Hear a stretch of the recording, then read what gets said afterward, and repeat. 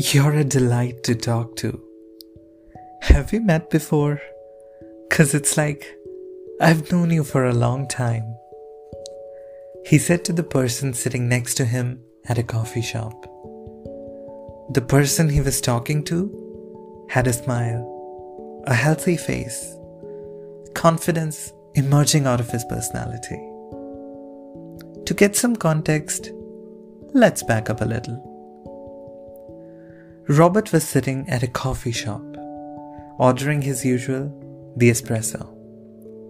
He was there every day, at the same time, just studying, having a quite dull life, with not much work experience.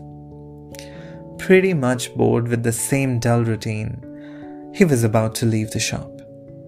And suddenly, he heard a voice saying, "If you're gonna do something productive, at least do it right." Robert thought someone was talking to somebody else. He ignored and reached the door. "Don't go, Robert. At least hear me out." Robert heard.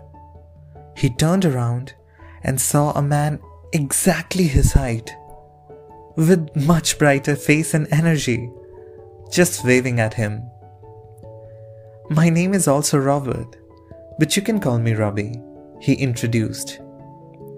"I reckon you're having a bad day or something. I tend to analyze people around me, and when I saw you, I thought maybe you need some help." "I'm sorry, do I know you? And how do you know my name?" Robert asked Robbie. Robbie ignored the question with a smile and said, "I'm assuming you used to be so active and happy and confident, and something went really down the hill for you, and that left you hanging like this." Robert said, "Okay, are you a psychic or something? 'Cause I really don't have time for this." Robbie said, "Hey, relax. I'm just an observer. You need to pull yourself together from whatever is holding you back." Robert waited for a while and then said, "I guess time and circumstances make you the person you never wanted to be. I was just as confident, happy, and bold as you are. Not really thought much, did what I wanted to do, talked to people, shared their pains and happiness. But that's not what I am anymore." "Why?" Robbie asked. Robert thought and said, "Time. Time changes everything. It changes people. The bunch around me now is totally different than the people I was with a few years ago. Those people cared, loved, and believed in me. Just because they have moved on to a better prospect in their lives and I couldn't, those people went away really quickly. And all I was left with was my own self. That care, that love, that belief really disappeared. All that confidence that I had shattered just like that. Now I'm just a clodpole with a bunch of books in my hand, literally no aim, and a sad dull life."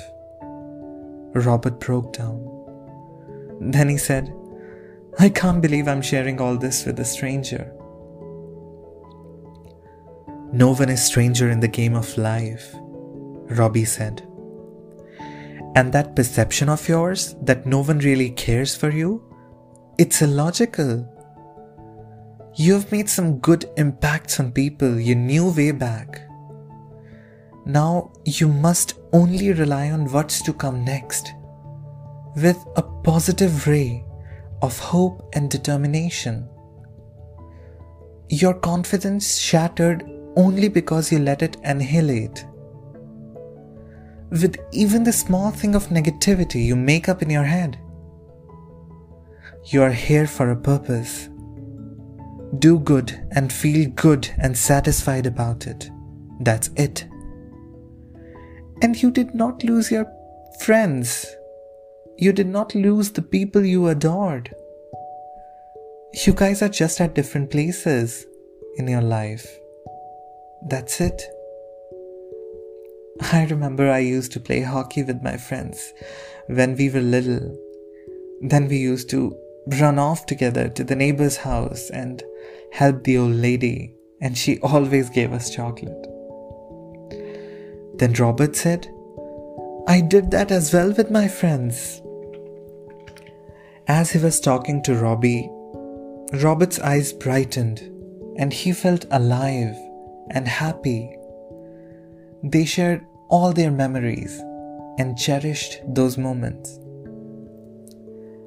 Robert said, You're such a delight to talk to. Have we met before? 'Cause it's like I've known you for a long time. Robbie said, I'm you, Robert. Just a happier, more confident version of yours.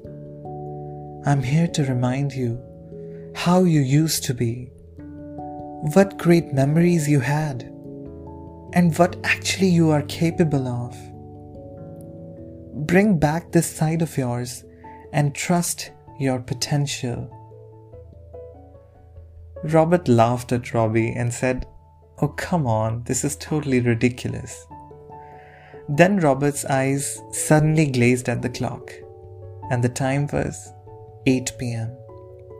The shop was about to close, and then he looked around the room. There was no one but him, sitting alone. Everything ceased around him, and he shut his eyes off to introspect his own self.